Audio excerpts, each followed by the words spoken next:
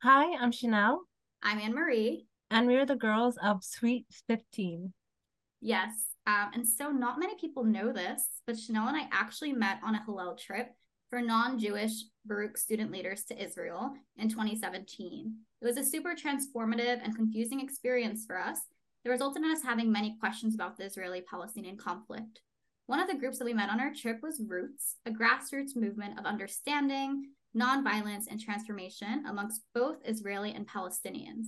So when the 2023 Israel-Hamas war broke out in October, we knew that we wanted to start an open dialogue about the history of the region and what people abroad can do to stay informed. Thus, today we are joined by Rabbi Hanan Schlinger and Nora Wad in Suite 15. Would you guys mind just giving us a little bit of an introduction to yourselves? My name is Noor, and I have been at Roots now for the last 7 years. I live in Bethlehem, south of Jerusalem, and I work actually as a tour guide, and that's how I found my way about for Roots actually. And since then, I have been active at Roots and a number of different joint organizations and initiatives between Israelis and Palestinians. And my name is Hanan Schlesinger. I'm a rabbi. I'm an older guy.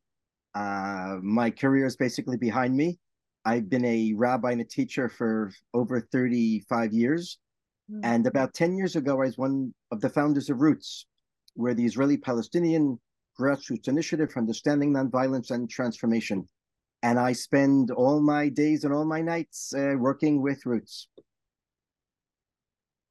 Okay, thank you. And you gave us a little bit of like the beginning of Roots. But how did it kind of start? Like, how did you get two different types of people to come together for this initiative? Well, believe it or not, although we, Israelis and Palestinians, should be given much of the credit for coming together, we have to give some of the credit to an outside force, actually.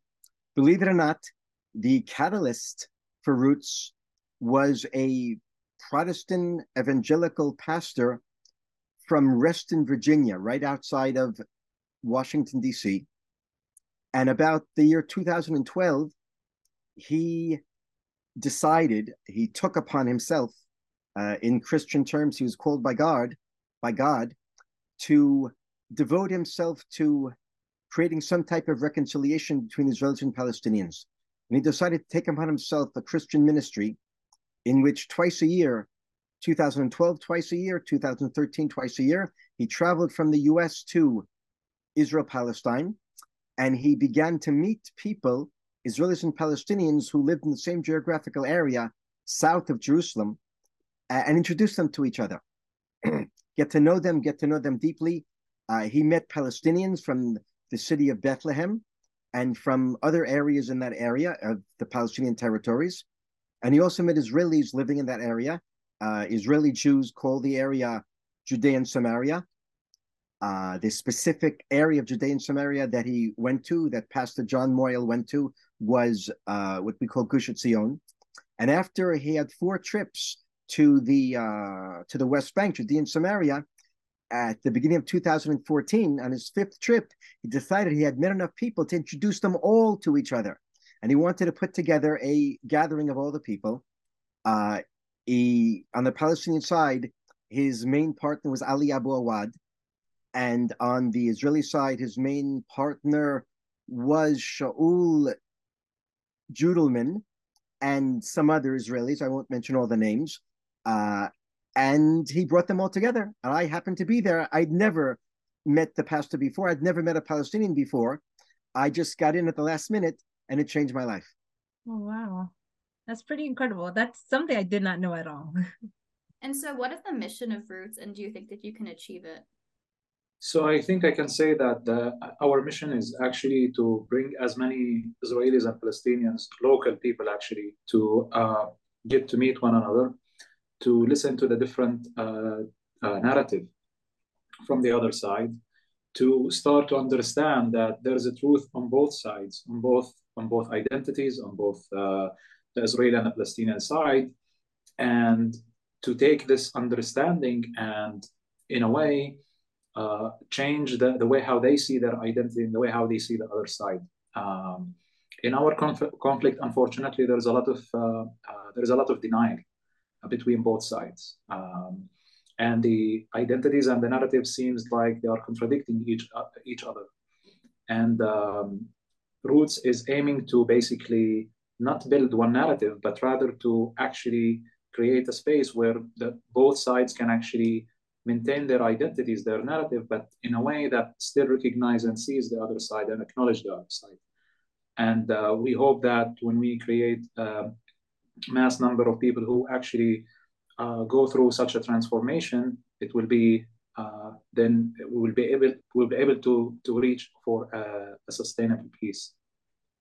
So to make a long story short, Israelis and Palestinians live in the West Bank, what is a Jew I call Judea and Samaria, in two parallel universes with no connection between us. Transportation is separate, health systems are separate, education is separate, commerce is separate. We live in different towns and villages, we speak different languages, no interaction. So we have ignorance of the other side, and we have suspicion, we have fear, we have hostility because we have racism and bias. Roots created in that context the only joint space between the two sides. Our Dignity Center is a community center, the only joint Israeli-Palestinian community center in the whole West Bank, Judea and Samaria. And there, until October 7th, we had activities like photography workshops and music therapy and playback and storytelling and interfaith dialogue and religious celebrations and political discussions, learning the other's language, culture, etc., etc., etc. The two sides got to know each other a little bit, got to know the humanity of the side, and got to dig deeper into the identity of the other side. No, because I also seen that, like you said, you have like the summer camps for the kids, and I also seen there was like the marathons that you were holding. So how do you actually get people from the different parts to come together, especially when they don't speak the same language and where it could be like out of the way or new territory for someone? So it's really, as we said earlier, it's going against the grain for both societies. Some people come out of curiosity. Some people come, they don't want to live in hate of the other side, they tell us. Some parents come after they sent their kids to the summer camp and saw how wonderful it was. There are people who come, they're not willing to meet the other side. Let's say Israelis not willing to meet Palestinians, but they're willing to meet Muslims. Again, it's the same thing, but you phrase it in a religious context, it takes the political thorn out of it. So there's a lot of Jews who come to our religious events to talk to Muslims, to meet Muslims. But in general, it's hard to get people to come. It's not the easiest thing. Sometimes there are some people who are like, in a way, self-motivated because they feel like by coming and meeting the other side, they would be maybe challenging themselves, and they have made the choice to do that. And so there are people like this, and I'm sure that this is something I felt after going to Roots for the first time and the second time, and I start to go after that. The more you go and the more you get involved, you actually start to feel liberated in some sense, liberated from this ignorance, from the prejudices that you have, from ignorance, and from maybe also even hatred and all of these things that you didn't think about. But when you start to meet people and you start, as I'm like using the words of Rabbi Hanan, you start to go through this healing process, it does actually attract people to go more and more. And actually combine this with curiosity, people are curious. And as long as they feel safe, to a certain degree, to a certain level, they will come. And was there any backlash when you created Roots, or was this kind of an idea that was really welcomed in the communities that you're in? No backlash at all. Everyone loved it. That would be nice. So you're hinting to the fact that in the environment in which we live, both Israelis and Palestinians, to accept the other side, that the other side has complete humanity, that the other side is connected to the land, that the other side has a legitimacy, that goes against the grain of what both Israelis and Palestinians are thinking and feeling and experiencing. So indeed, the message of Roots is revolutionary in our environment. It's countercultural, and we find a lot of opposition on both sides, Israeli and Palestinian. Yeah, I would say also that one of the unique things about Roots is that it created a space of dialogue and understanding among Palestinians and Israeli settlers in the West Bank, in some parts of the West Bank, and that is considered to be very new when Roots started, because most of the organizations in general, in the last 30 years since the Oslo peace process started, the communities in the West Bank, such as the settlers, were not really part of the peace dialogue, and they were seen as the obstacle, and they were mostly dealt with. Basically, they were ignored. Also, religious people. I can say that religious people also felt that the Oslo peace process did not really talk to them, did not really respect their their beliefs and the way how they relate to the Holy Land. So that makes Roots focusing on these groups makes it unique and actually doing something that peace organizations did not do before. Yeah, the fact that Roots focuses on religious people from traditional groups is really unique. Most peace organizations focus on secular people. And the truth is that makes perfect sense, at least in our context, because where we come from, both on the Israeli Jewish side and on the Palestinian Muslim side, the more religious you are, the more traditional you are, the more you, to use the word that Noor used, deny the other side. The more you feel that the truth is only with you and the other side is illegitimate and doesn't belong here. So Roots has said that it's true that religion is part of the problem. Yes, it's true. We're not denying that. So let's make it part of the solution. Let's bring the religious people into the dialogue, and let's focus very often on religious themes in our dialogue. Let's see the depth and the fullness of the political, national, religious identity on our side and on the other side. And let's see if we can find an opening that will allow religion to be part of the solution. Actually, let me tell you a story. Can I tell you a story about this thing you asked how we've been received? So this past summer, like 4 months ago, we had our, I think, 9th annual summer camp for 80 kids, half Israeli, half Palestinian, elementary school kids. And I publicized it on the email list in the settlement in the town in which I live. The town I live is called Alon Shvut. And some kids, some families joined, but on the email list, there was a discussion. And the discussion was that many people wrote, in the end, it was 8 or 9 people wrote that Hanan is crazy. What is he doing, inviting our kids to meet Palestinian kids? They'll become friends and they'll marry each other. That's the worst thing in the world. We'll find that the Palestinian young men are taking Jewish girls and they're marrying them and bring them into the neighboring village where we know they'll be beaten and tortured by their husbands. Life will be terrible for them. They'll be captured, and then we'll have to send forces into the village and save them from there. So what is Hanan doing? This is a terrible, terrible thing, this summer camp for 5-year-old and 7-year-old kids. I read what they were writing, and I didn't respond. And then the next day I got a phone call from the rabbi of our town, who's a man I greatly respect. And in our circumstances, the rabbi is greatly respected by everyone, and he gets involved in a lot of social issues between the inhabitants. So he said that he was called by a number of inhabitants, citizens of Alon Shvut, again, the town where I live, and they said they have great concern about the summer camp.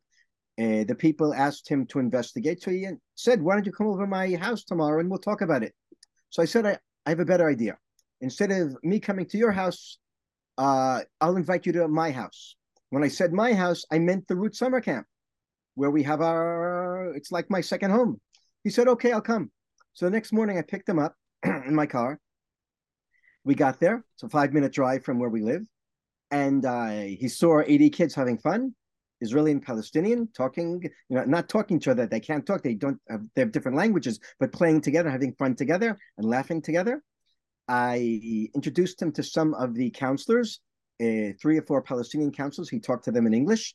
He heard how they got to Roots and what it's meant in their lives and how much they love the summer camp. He talked to a few of the kids, and then I introduced him to the 2 co-leaders of Roots, the Israeli leader Shaul Yudelman and the Palestinian leader Khaled Abu Awad. He sat with me and the 2 co-leaders for about an hour. He asked many, many questions. And then at the end of the conversation, he said, "That's it, I'm on your side. This is wonderful. I can't believe that it's been going on for 8, 9 years. I never heard of it. Why did you keep this a secret? We have to tell the whole world. This is exactly what we need for the 2 sides to meet each other." And he said he's going to bring all the rabbis of the area to our center, and he's going to go back to the people who sent him to investigate and tell them that their fears and their apprehensions were totally off base. It's a very good story, and it's all true, but the problem is that the rabbi was never able to do what he said he's going to do. Here's the bad part of it. It was at the end of the summer. He went on vacation. Then came the Jewish holidays. And then came October 7th, the last day of the Jewish holidays. The war broke out. And I don't think he's ever going to be able to bring the great news to the community, to the Jewish community, because everyone is just so traumatized and so afraid now and has lost any little bit of trust in the other side. And so obviously the conflict has been ongoing since the creation of the state of Israel in 1948. So what makes this attack on October 7th different? And what do you think like people abroad should know about it? I think you are going to hear different answers from Palestinians and Israelis, even at Roots. I think one of the things that made this conflict since the 7th of October different is that this time actually the amount of casualties and the attack on the Israeli side was maybe bigger and different than any other time. I mean, we witnessed several wars before between Hamas and Israel, but not like this one, not that intense. And I think that the attack that Hamas committed on the 7th of October was very surprising and shocking, almost for everyone, including for the Palestinian public. Many found it to be actually surprising and shocking. So that's what's different this time. I'd add, and not disagreeing with Noor at all, that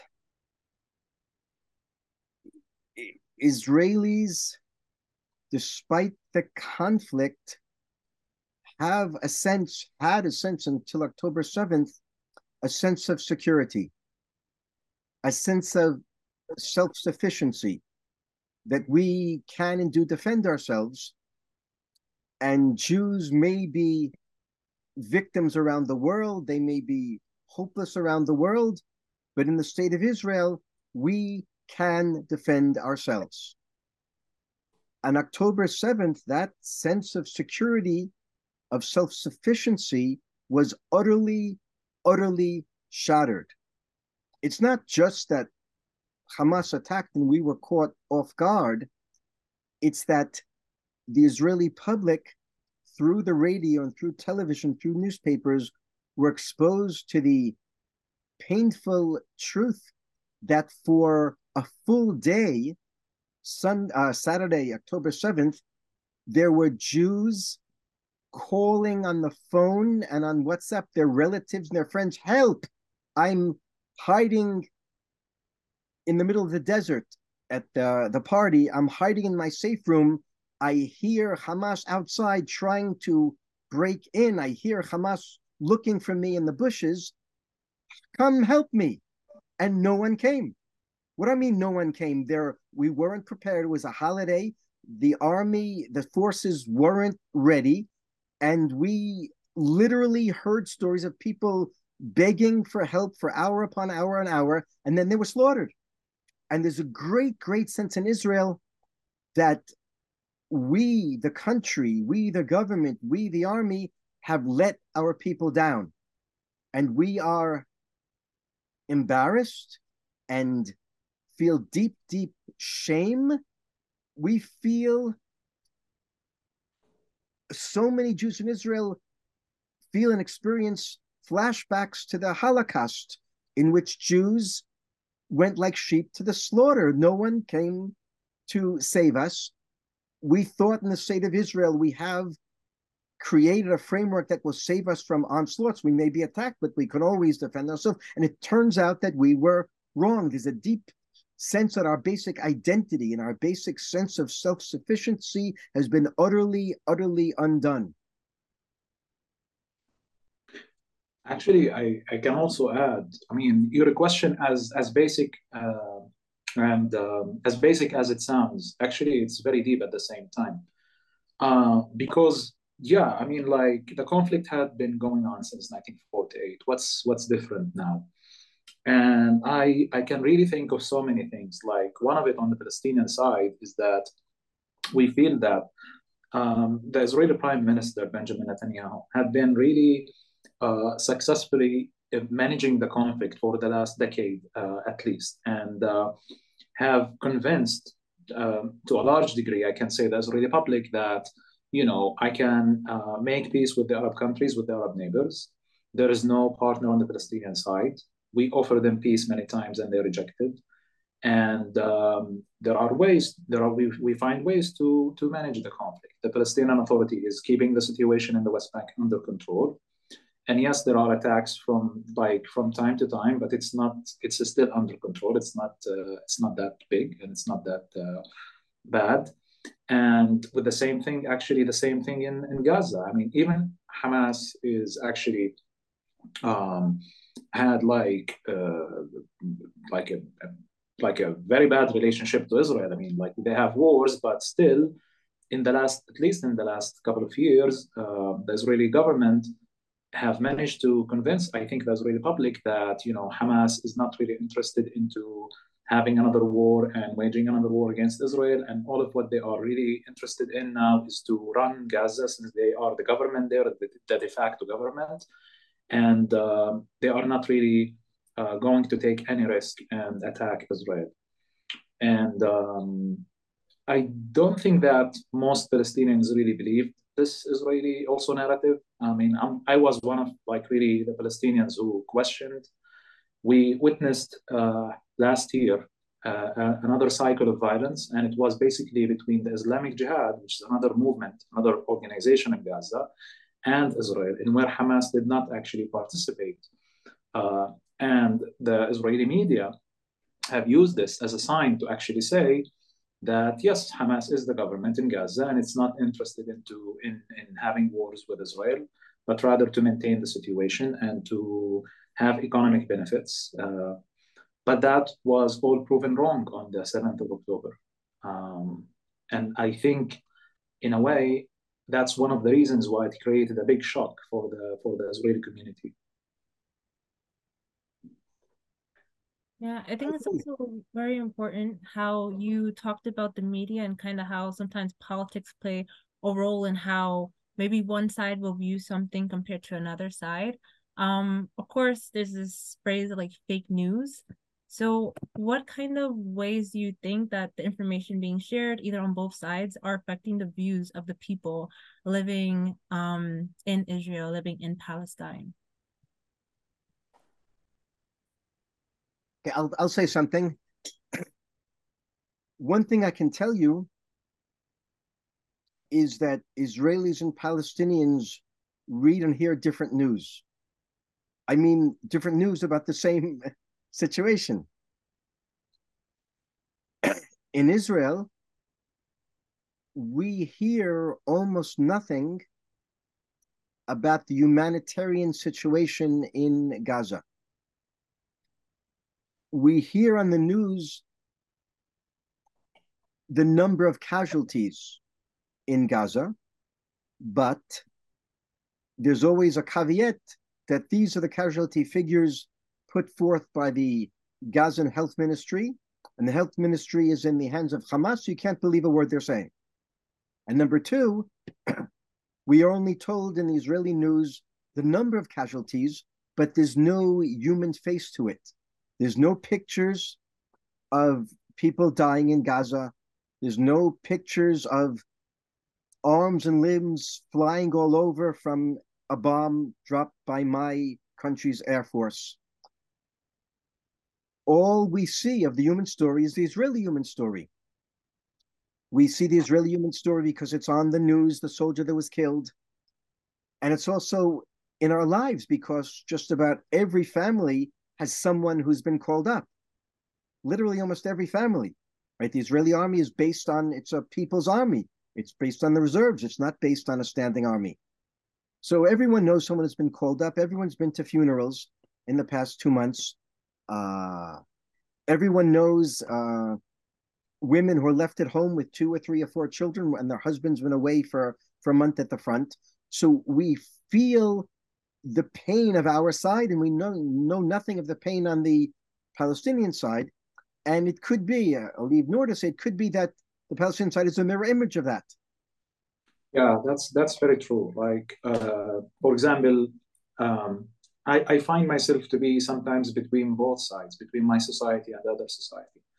And I have friends from the Israeli side, and I talk to them despite this was like really very difficult time.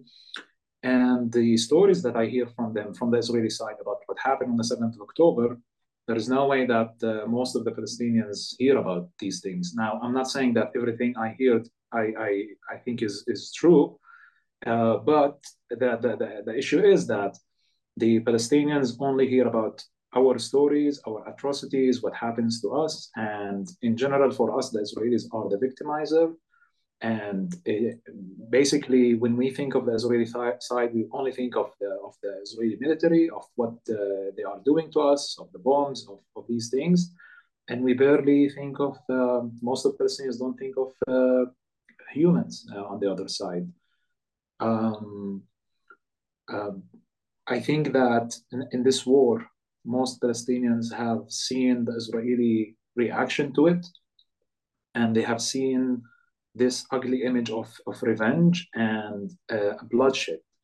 Like, even if you wanted to have even if you wanted as a Palestinian to start to basically, I don't know, to try to find empathy with the other side, it after several days of the war, it became so difficult because the things that Israel is committing in Gaza, and Palestinians, of course, they hear the Israeli side justifications, but we don't buy it. We heard it many times before. We don't think it's true, and so yeah, it's exactly on the Palestinian side. It's the same.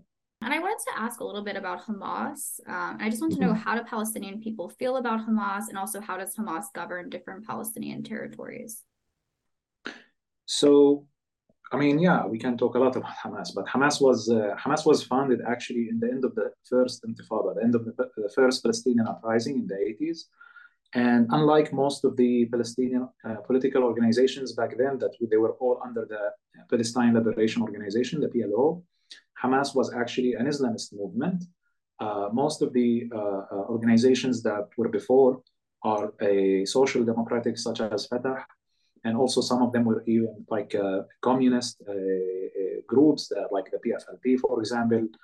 And Hamas was founded basically in Israeli jails by prisoners, the Palestinian prisoners, political prisoners, and many of them were part or members of the Muslim Brotherhood movement in the Arab world. So Hamas was at the beginning the branch of the Muslim Brotherhood in Palestine.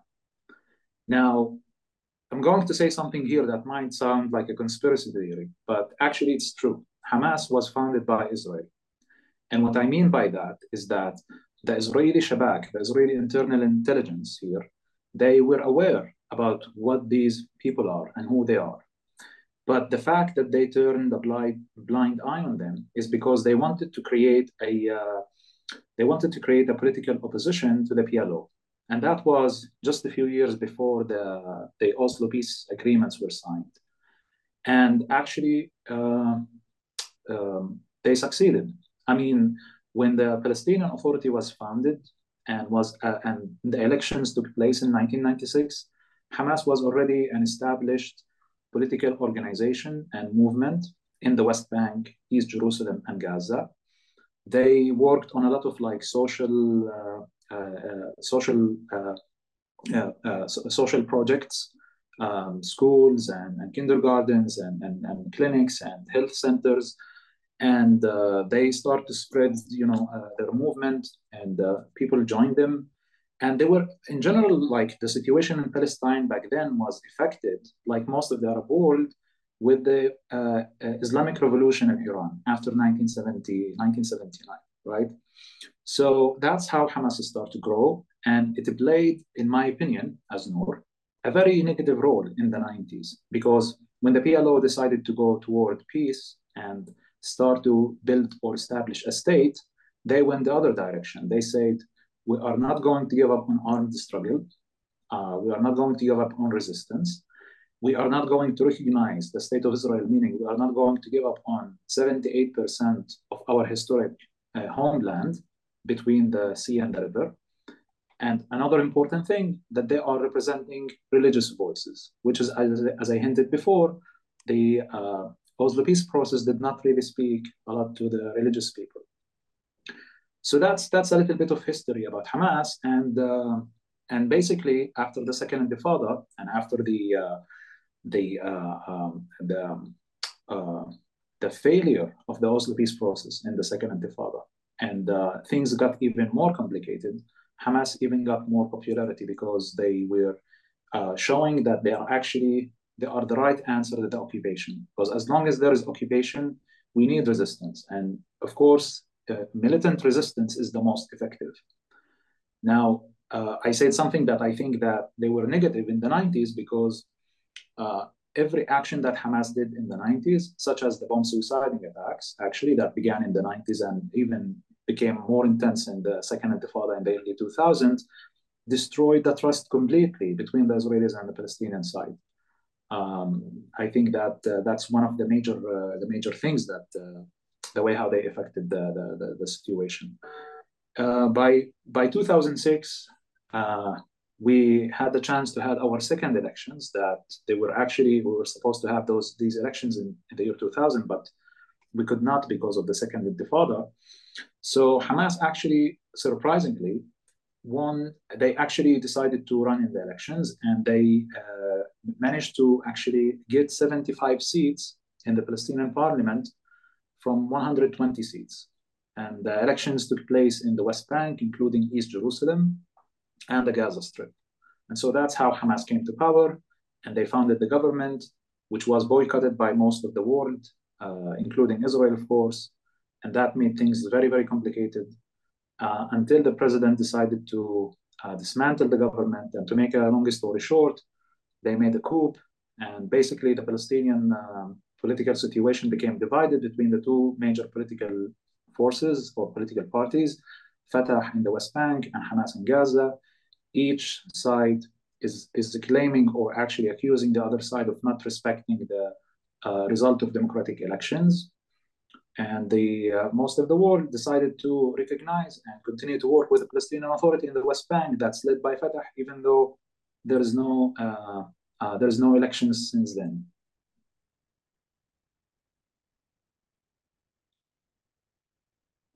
I wanted to also ask about the agreements that happen between Israel and Palestine. It feels like every few years there's another uprising that happens or another conflict that happens, and there'll be an agreement, but then sooner or later there is like one or the other party breaks this agreement. In your opinion, like why could this be a case?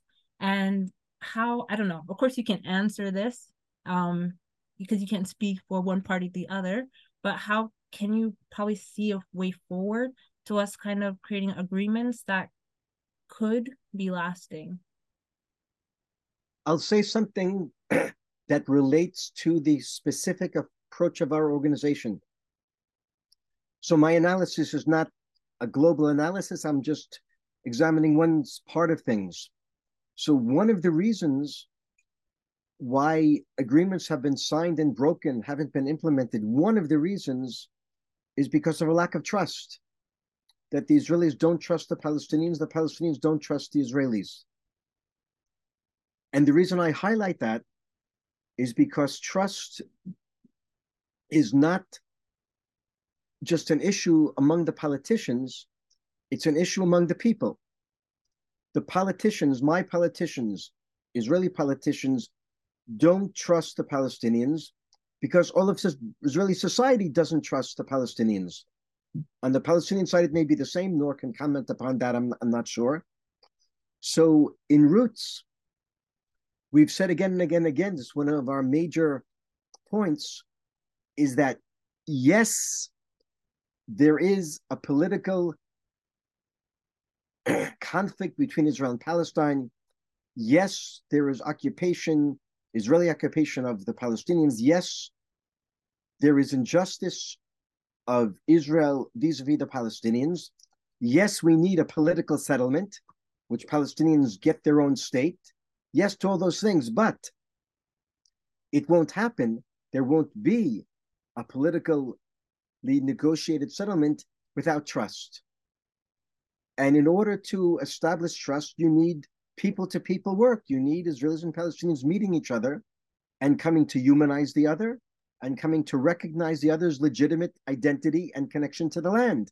You have to feel that they're people, and that you can work with them and that we can build some type of relationship, that we can turn from enemies into, to a certain degree, partners.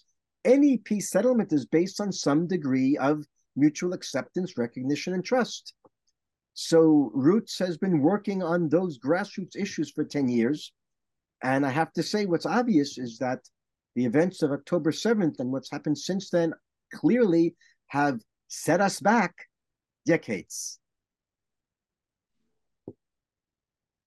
So I want to say that when you talk about the Israeli-Palestinian side having an agreement, actually the last agreement, the last like really big agreement that the Israeli and Palestinian side had was the Oslo Agreement 30 years ago.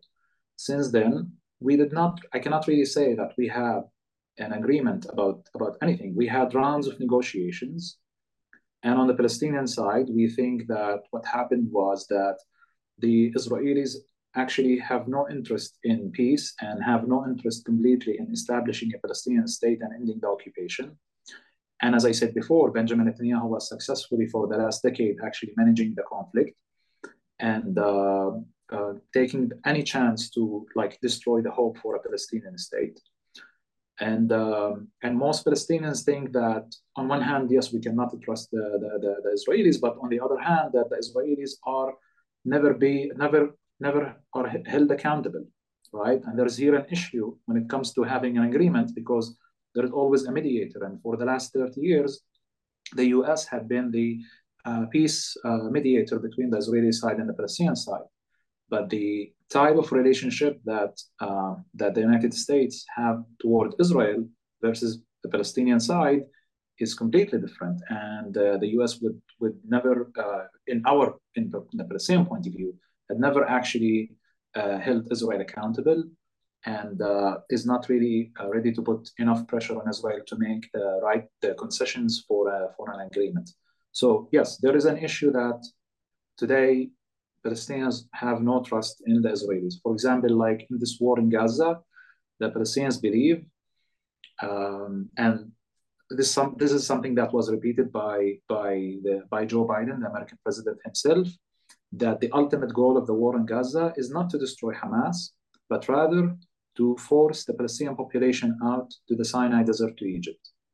And even though it was said at some point that they wanted to send the people there, meaning the Palestinian population, because large parts of Gaza will become a military zone or a military action area, but no Palestinian believe that if we actually left Palestine, we'll be able to go back. And that has to do with the inherited trauma of the catastrophe of 1948. Palestinians left and they thought it would be just a matter of few days or weeks. And after 75 years, they were not allowed to come back.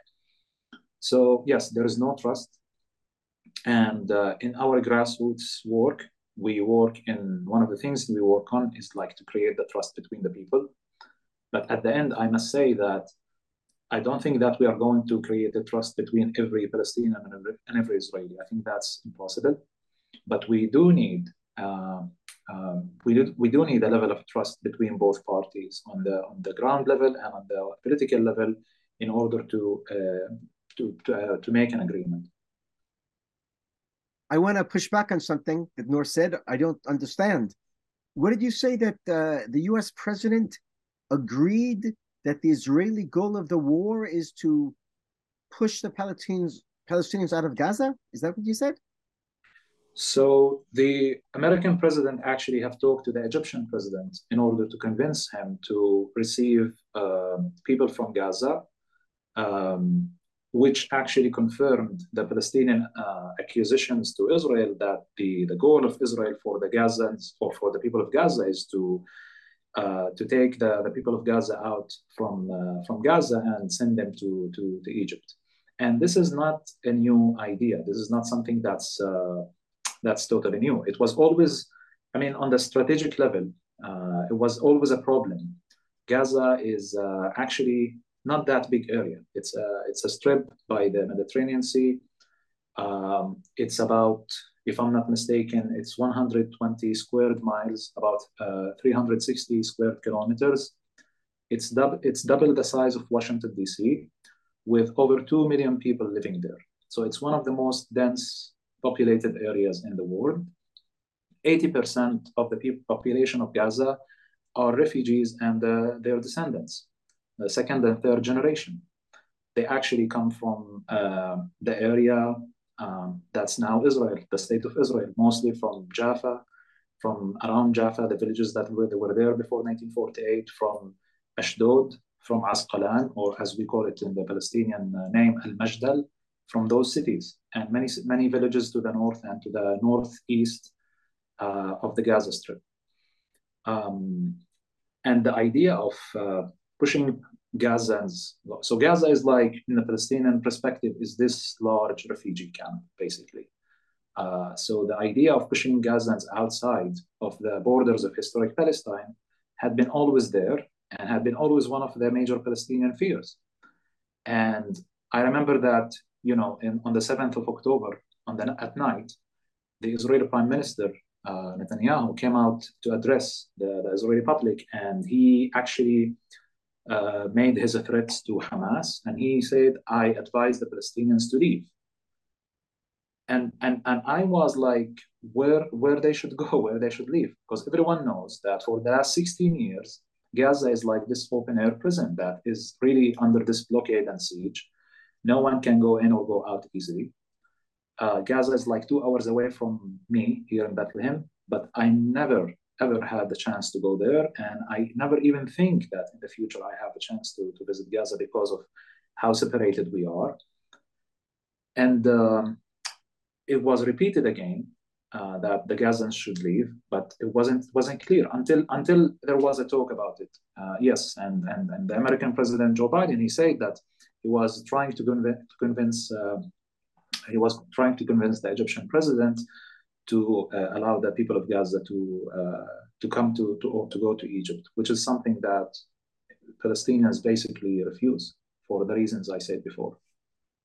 And so you mentioned there's a lot of distrust on both sides. Obviously, everybody's experienced a tragedy, whether you're Israeli or Palestinian. So how do you feel, how can people actually sit down and find that motivation to talk with one another? How do you think people can put aside their bias to have an open discussion with somebody who's on the other side? Well, when you ask about motivation,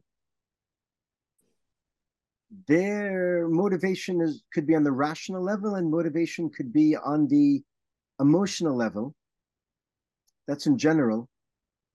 So it looks like presently, among most Israelis, the vast majority of them, and even peace activists, certainly the majority of peace activists within Roots on the Israeli side, people now don't have the motivation to sit down with the other side.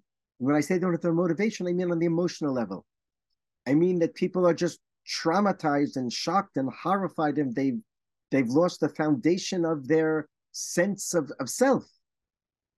I used the word shame earlier, that many Israelis feel shame. And when you're ashamed in the face of the other, you usually don't want to see them. I'm not justifying this. I'm just trying to explain it. In addition to the trauma and the shame, Israelis, even peace activists today, don't want to meet Palestinians because they're afraid. They're afraid that people they've been meeting for the last year or 2 or 3 are going to stab them in the back. And again, I'm not justifying that feeling. I'm just explaining that's what people are feeling. That's on the emotional level. But on the rational level, I think that Israelis, certainly people who have been peace activists, understand that eventually we have to sit down and talk to the other side. If we don't do that, we will end up killing each other for another decade or 5 decades or centuries. Because although many Israelis and many Palestinians outside of the peace camp are convinced that one day the other side's just going to leave the land, the other side doesn't belong here, it's ours and not theirs, they'll get the message and leave. But anyone who's met the other side in Roots or in other organizations has learned that that's not going to happen, because the other side has a deep sense that they belong in this land just as we do. They're not going anywhere. No one's going anywhere. Jewish Israelis and Palestinians are destined to live in the same land for a long time. The question is, at war and peace. So if you know that the other side is staying here because they belong here, obviously we don't want to continue living in war. So eventually we have to talk to them and we have to come to a certain understanding. That's only going to happen through face-to-face meetings, developing recognition and trust, et cetera, et cetera, et cetera. So how do we get people to the point which they're willing to talk to the other side? I actually think that's the multi-million-dollar question now. How do we get the question existed before October 7th, and now it exists even more deeper. Part of the answer, and again, this is really hard, I don't have the answer. Part of the answer is trauma therapy. Trauma therapy that begins with Israelis alone and Palestinians alone, and is geared to creating joint trauma therapy in which we can have sessions after the separate sessions together, Israelis and Palestinians together. I don't have the answers. Yeah, I think it's very difficult to try to bring the people to talk to each other now. I agree with Rabbi Hanan. Yet I think as activists in this field, I feel like I have responsibility. I can't just like give up on it. And I don't think that I have the answer, but I tried. I'm still trying. I thought at the beginning that, for example, we might, as Roots, issue a joint statement that shows that we stand together as partners against this violence, against the violence on both sides, against these atrocities that they are being committed, and to show to the people in our community where we are standing and that we have partners on either side. It was not that easy to come up with a joint statement and to write it.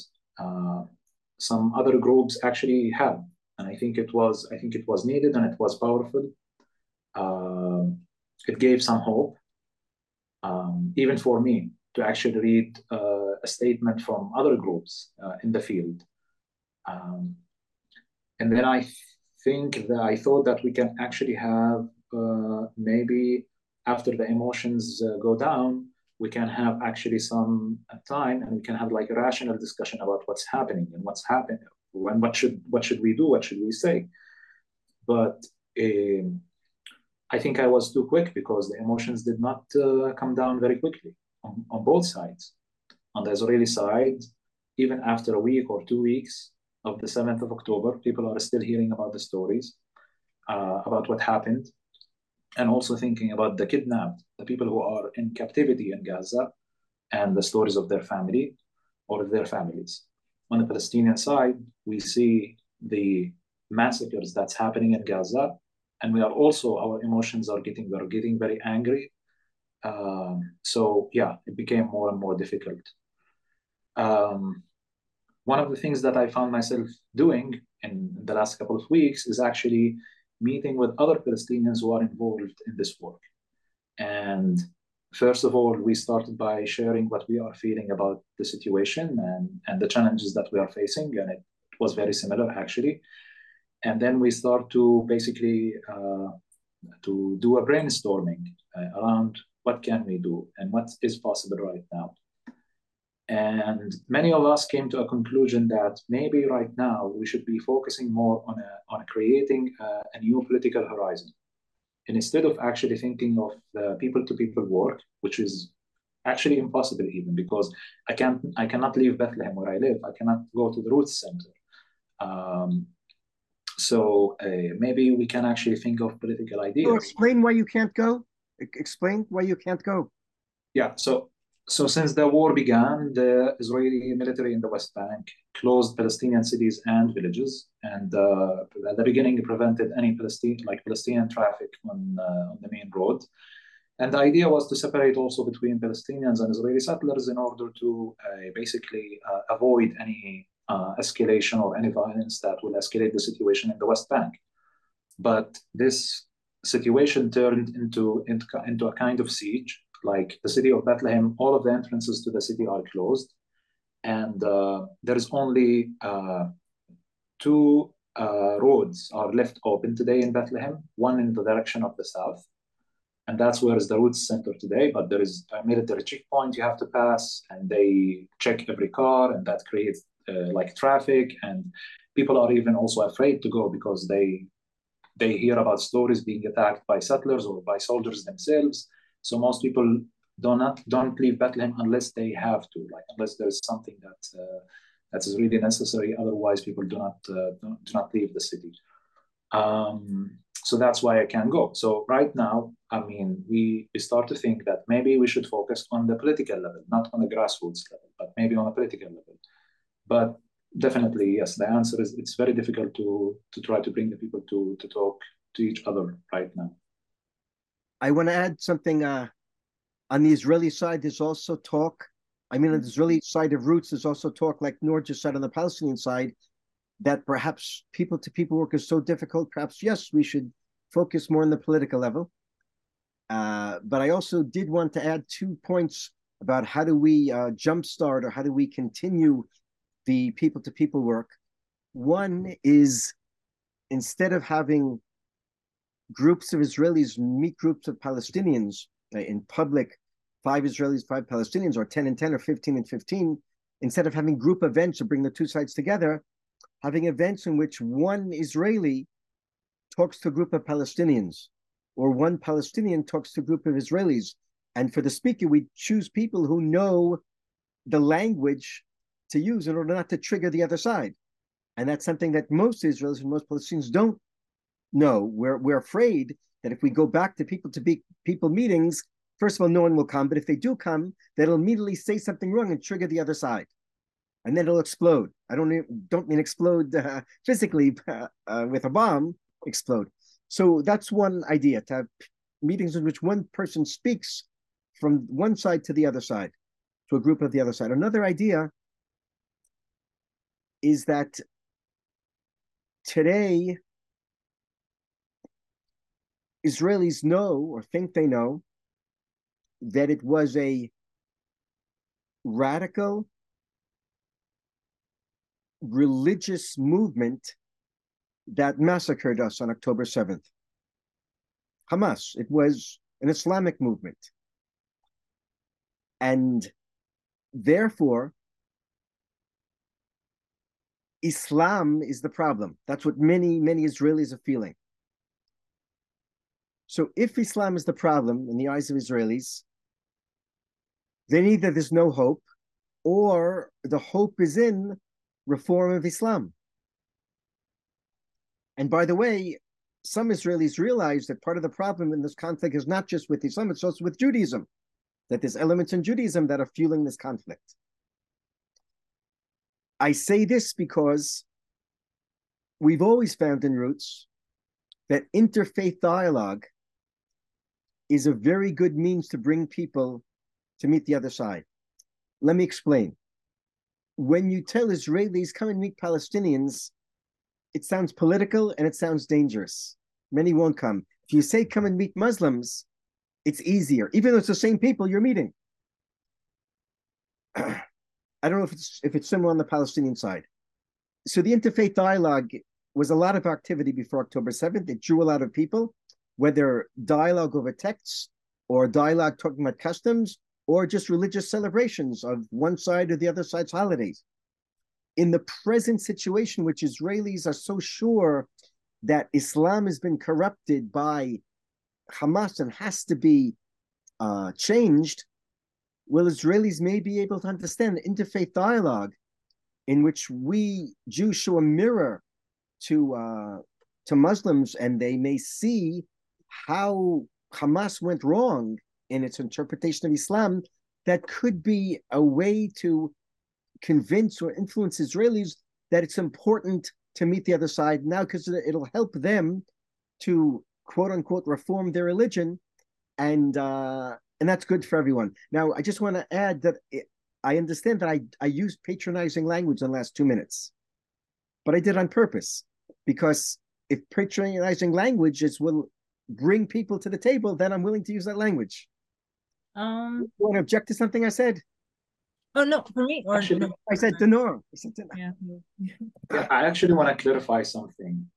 I think when Israelis focus on Hamas this much and think of the religiosity, or that Hamas is a religious movement, and talking about the issue of Islam, it's to me in a way saying that the Israelis are thinking that the issue is about anti-Semitism. It's about religion, and it's about hatred that's in faith or in ideology, and that's a religious ideology, and that's only the problem.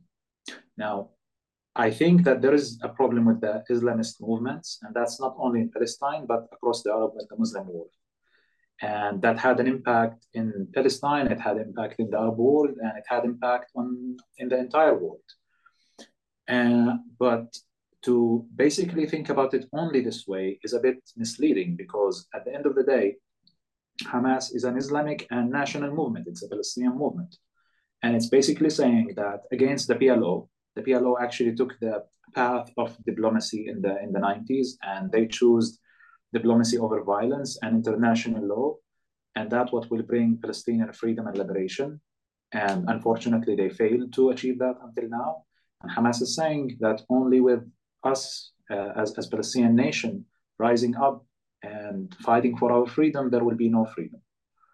And from my experience in the last 7 years at Roots and also outside of Roots, meeting Israelis and getting to know the Israeli society, I have met a few Israelis who actually have heard a Palestinian and have understood what the Palestinian cause or what the Palestinian nationalist struggle is. And to be fair, I do understand sometimes it's confusing, because before the Oslo peace process, we, the Palestinians, we were saying that, the Israelis have no connection to this land. The Zionist movement was a European colonial movement. They brought Jews from Europe. They colonized our land. They have no home. They have no place in our land. And we want to take back our land from the river to the sea. Palestine will be free. That's what the Palestinian liberation movement and the liberation vision was before the Oslo Agreement, right? But then there was the Oslo Agreement and the vision for the two-state solution. And it made a shift, whether we like it or not on the Palestinian side, it made some shift. And we start to think about to have a state, not on all of the historic land of Palestine, but on parts of it. So there are organizations and individuals on the Israeli side who do understand this part of the Palestinian struggle. They even actually advocate for it, and they even join forces sometimes with Palestinians in resisting the occupation. But most of the Israeli public is actually ignorant about what the occupation is. They think it's just Israeli forces keeping security in the West Bank and in East Jerusalem, and that, as I said before, Palestinian leadership have rejected offers for peace that Israel gave like all the time generous offers for peace, and so that there is no maybe cause, or there is nothing logical on the Palestinian side um, when they are actually doing what they are doing. And I know that there is also very problematic. I have being a member of an organization that's actually taking nonviolence as a very essential principle, like a very important principle, that we are trying to change this reality in nonviolent ways. And the concept of militant resistance, or the concept that Hamas is following, that actually we are fighting for, in their eyes, they are fighting for peace because they are fighting for the liberation at the end. Now, of course, we can talk also specifically about Hamas itself and what's their vision of a Palestinian state and what's their vision to the land. Because Hamas, even though they have accepted in 2015 the concept of a Palestinian state in consideration or within the international resolutions and in the 1967 lines, but they said that they will never recognize Israel. And yeah, it's. I don't think that. Yeah, I think that there is a problem when we come to talk about anti-Semitism. If we talk about it on, if it's only like if people use it as the explanation for what's going on, and for sure, I would say that in my experience, because I'm in the Palestinian society and I was in also in the Israeli society. For sure, there is hatred for the other side. I mean, if you come from outside, you can see immediately, maybe you can sense this level of racism between both sides, the hatred. But in the eyes of the people here, it's a hatred of the enemy. I can tell you that for sure, like after learning about anti-Semitism, you can see there is anti-Semitism within the Palestinian society. When you actually go, I was once in a settlement in the West Bank, and there was a bookshop, and I went to the bookshop, and many of the books that I saw there on the shelf was actually spreading Islamophobia, was Islamophobic, and there's also racism on the Israeli Jewish side towards Arabs and towards Muslims. So, but that is this hatred that exists here is because it's hatred between enemies. It's part of the problem, but it's not the roots of the problem. I wanted to ask a bit of I mean, of course, where this hate comes from, it makes sense, especially with the history. But when you're having dialogues like intergenerationally, like if you speak with your grandparents or great grandparents or people who either witnessed the Holocaust or experienced it, and then for the Palestinian side, there was the Nakba. people who experienced this as well. Like, this is deeply rooted within the history, and especially dealing with the land, like people have deep roots here. How does the conversation with like grandparents and family members who have experienced this trauma influence kind of the way that you view life nowadays and have these conversations within your peers? I'll tell you that the Holocaust is central to Jewish identity around the world, and it's super central to Jewish identity in the state of Israel. And it's not just the Holocaust, it's actually almost 2,000 years of anti-Semitism that Jews remember, whether we're talking about the Crusades in which thousands of Jews were slaughtered by the Crusader armies on the way to the Holy Land, whether we're talking about the expulsion from Spain in 1492 or from 3 or 4 other European countries right after that, whether we're talking about the Chmielnicki massacres and the pogroms in the 19th and early 20th centuries in Eastern Europe, Jews literally live with the fears and the traumas of those events of almost 2 millennia. It's not always conscious, but it's really in our bones and in our DNA.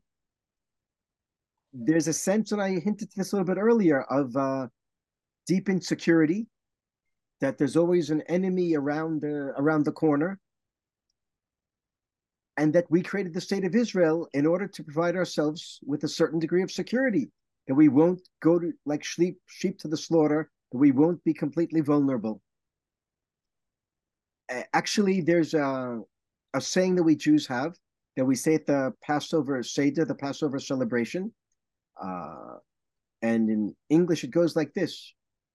In every generation, they stand against us to annihilate us, but God has saved us. And it's become a very popular song. It's on the radio all the time in Israel.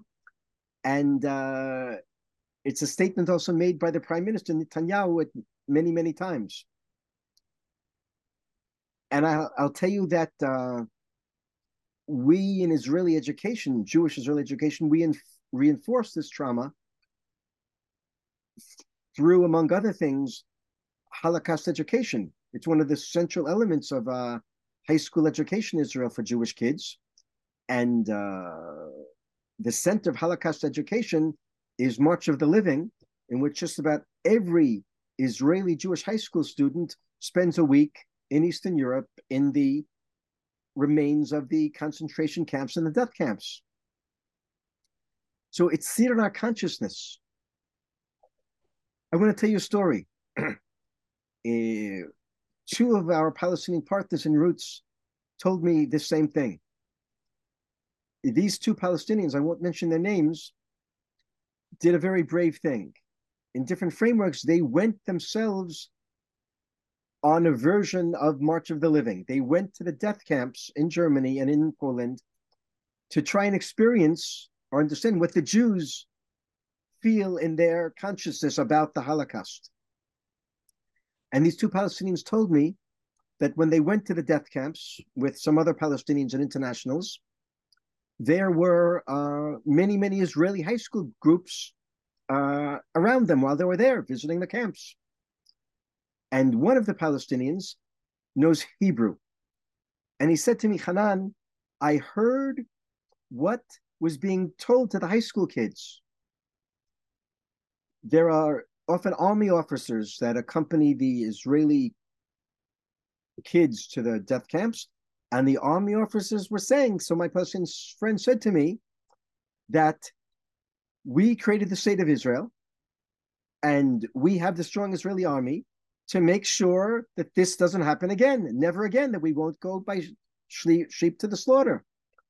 And my Palestinian friend said to me, at that moment, I understood that in the eyes of the Israeli kids, my friend, the Palestinian, I am the present reincarnation of the Nazis. The Israeli army expends its power and its energy to make sure that I, Palestinian from Bethlehem, don't do to the Jews what the Germans and Nazis did to them. And my Palestinian friend said, I then understood this conflict between Israel and Palestine. Part of the conflict, I'm not saying the whole thing, a small part of the conflict, one element of the conflict is that Jews are traumatized and afraid. We can't trust the Palestinians because we see in the Palestinians another version of the Nazis, another version of the Russian Cossacks, another version of the Inquisition, another version of the expulsion from Spain. We expect it to happen, so we have to be strong against it, and we can't trust them. We can't trust them. And this comes from grandparents, but it's not just from grandparents. It's a small part of it. It's a major element of Jewish Israeli consciousness. I have a Jewish educator who told me that once the following: it's hard not to be paranoid when everyone's against you. In other words, it sounds like paranoia, but it's true, or at least that's the Jewish experience, that it's true. So how do we make peace? How do we trust? How do we go into peace agreements with this deep, deep, deep, deep trauma? Yeah, so on the Palestinian side, the Nakba, the catastrophe of 1948, is something that we still feel like we are even living until now, and we are living the impact of it until now. The Nakba for us is that this point at history in where we were supposed to become a nation, we were supposed to become, we were supposed to have our independence, we were supposed to have our state and be sovereign, and we lost all that, and we lost most of our lands, and we became refugees in other countries, even in Arab countries around us. We are refugees and we are treated as refugees. And for example, in this war, I will share with you a story. When the Israeli army asked the people in the north to actually leave the north of Gaza Strip and move to the south, and they were bombing, which actually was very difficult to move almost 1.1 million people from that area to the south. There is nowhere to go. One of my friends actually, he said, I asked him, like, the bombing was really intense and was really scary. I was watching every night on the news channels, and I was like thinking, if I was there, I mean, it was like really scary. You don't know. Your house might get bombed, and you are inside, and then the entire building will fall upon on you. So I asked this family, like my friend, why you don't leave? And they said, and they live actually in the center of Gaza, and there was bombing near their area. And they said, like, to leave where exactly? Where to go? We have nothing in the south. We have no relatives, no friends. We have nothing there. We are going to stay in the outside. We are going to sleep in the streets. And so one of the stories that happened, for example, is that when some people were evacuating, going to the south, there were many families. There were like children, women, and there were elderlies and people who actually have lived and experienced 1948. And in the Palestinian side, it felt again like after 70, 75 years, the same people are experiencing on the same land. They are experiencing an exile and displacement again, and they are becoming refugees. And actually, I actually remember one of these conversations in where, like, there was a young woman. She said, like, I always blamed my grandparents for leaving Jaffa. Why they had to leave? They should have stayed there, and they were too afraid, and they just left, and we lost our home there. But she said, now after what we experienced in Gaza, now I understand why they left. Because if they didn't live, probably I wouldn't be alive. And as I said before, in a previous answer, the Palestinians have a lot of suspicion about this war and what's really the purpose and the intent behind it. And as I said before, like, even if we left to like Egypt, or the Palestinians in Gaza left to Egypt, they would not be allowed to come back. And if this will be a second Nakba, a second catastrophe.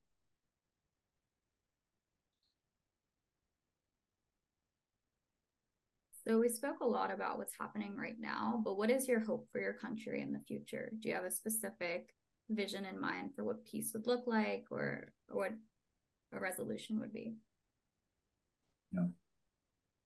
Yeah. I mean, like, I'm thinking about this all the time because I feel like this is what I can, as an activist and working in peace. This is what my mind is all the time busy about. We had several wars between Hamas and Israel before, and each war have ended with a ceasefire, and we go back again to some sort of like an unwritten agreement between both sides, and we go back to the managing of the conflict. I think this war should end with a political agreement. This one should end with a political agreement, that will end the conflict between the Israeli and the Palestinian side. And my hope for that to happen is that there will be, that even though this is very difficult on my side, over 16,000 people were killed, over 30,000 people were injured so far, and there are many atrocities. And for some, or for many people, it doesn't matter. Like, people lost their house, their homes, their families, their fathers and mothers, and their children. And there are children who lost their families. And actually, there were so many casualties in this war, and there were so many children who were left with no parents, that now people are starting to talk about actually a adoption, like because there are so many kids in Gaza without parents, and this is like really a big thing in the Palestinian society. So I hope that first of all that we start to think that we need to take responsibility, and by we I mean the people, both the Israelis and Palestinians, and not just leave it for the leadership, and that somehow something will happen on the Israeli society and the Israeli side that will change this leadership. Because I think that the leadership in Israel right now is not the leadership that's going to lead to peace. And you can say the same thing about the leadership on the Palestinian side. I think it must be changed. I think we need a lot of reform and a lot of work to do also on the Palestinian side, on the Palestinian leadership. I hope also that which is like, it's really hard for me to say that, but this is what I hope and I wish for. But the way how many countries are involved in our conflict is basically for their own benefit, of course, and in a way it's inflaming the conflict. And instead of actually de-escalating it, and it's instead of leading to a peace agreement, it's using the conflict and inflaming it. And at the end, the people here, the innocent people are dying, and innocent people are being killed. My hope is that there will be some change in the U.S. politics toward Israel and Palestine, and there will be more seriousness in becoming a serious and fair peace mediator. I think that we need someone from outside to help us. I don't think that right now the Israelis and Palestinians can, on our own, achieve an agreement. And I think that any agreement would require hard concessions on both sides. But if we want to have a better future and if we want to save more lives, we have to do it. It's not about land. It's never about the land itself. It's about identity and recognition. I think there is a way for us to move forward. We were able to do it at Roots for the last 9 years. We have created this model, and there are other models. If you want to search for the Israeli-Palestinian groups and joint spaces that created, some even focused on creating political models and actually making creative solutions, and some worked on the ground level, like us, like Roots. And so this is my hope. I hope that there will be a political process, that there will be a role for us, that we will be able to make reform on each side and to come up with a new leadership that will fight for peace. I'll just add to what Noor said. I agree with everything he said.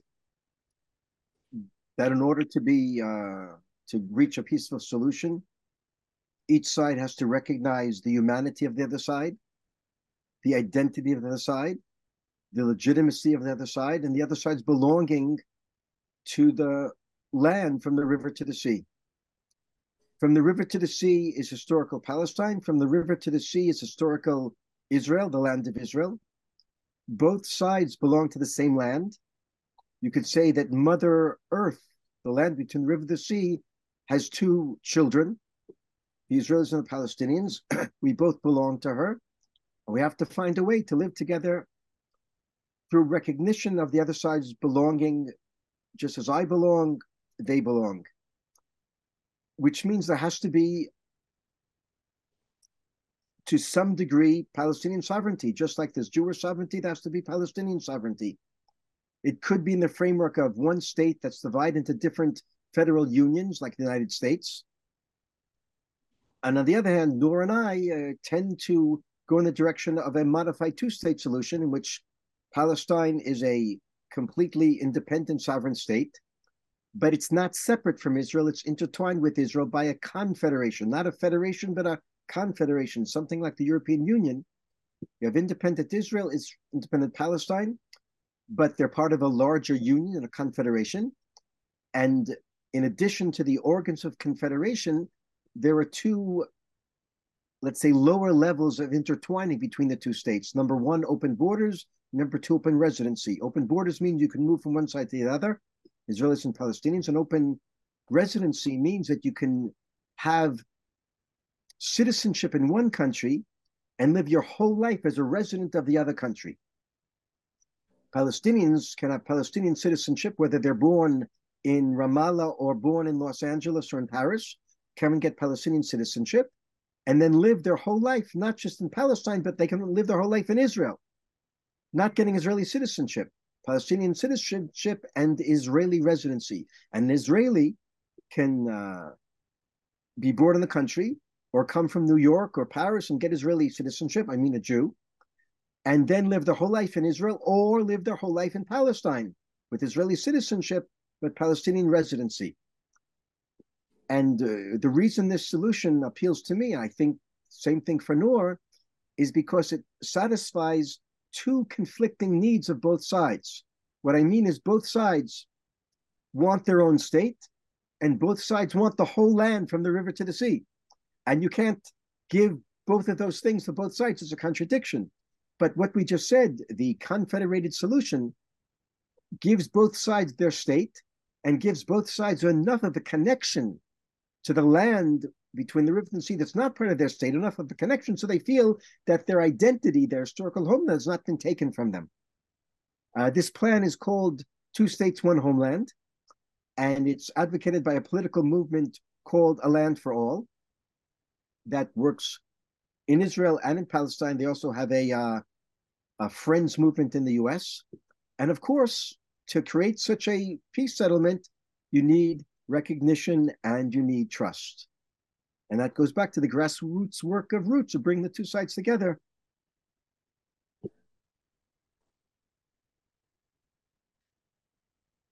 Wow, thank you both for coming and for giving this dialogue. This is also the first time I feel like I've heard of this solution. We always hear about like the two states and what the difference of that could be, and maybe one person takes this land, one person takes that land, but this is a completely new concept to me. So we always think it's really important for our audience to at least get the last idea or the first idea that comes to your mind, but the last thing you want to leave them with for this episode and just for the future. So we'll say a brief sentence like take a deep breath, and then each of you can say one statement that you want to leave the audience with. I think that we need solidarity between humans. Thank you. Don't choose a side, choose both sides. The recording has stopped.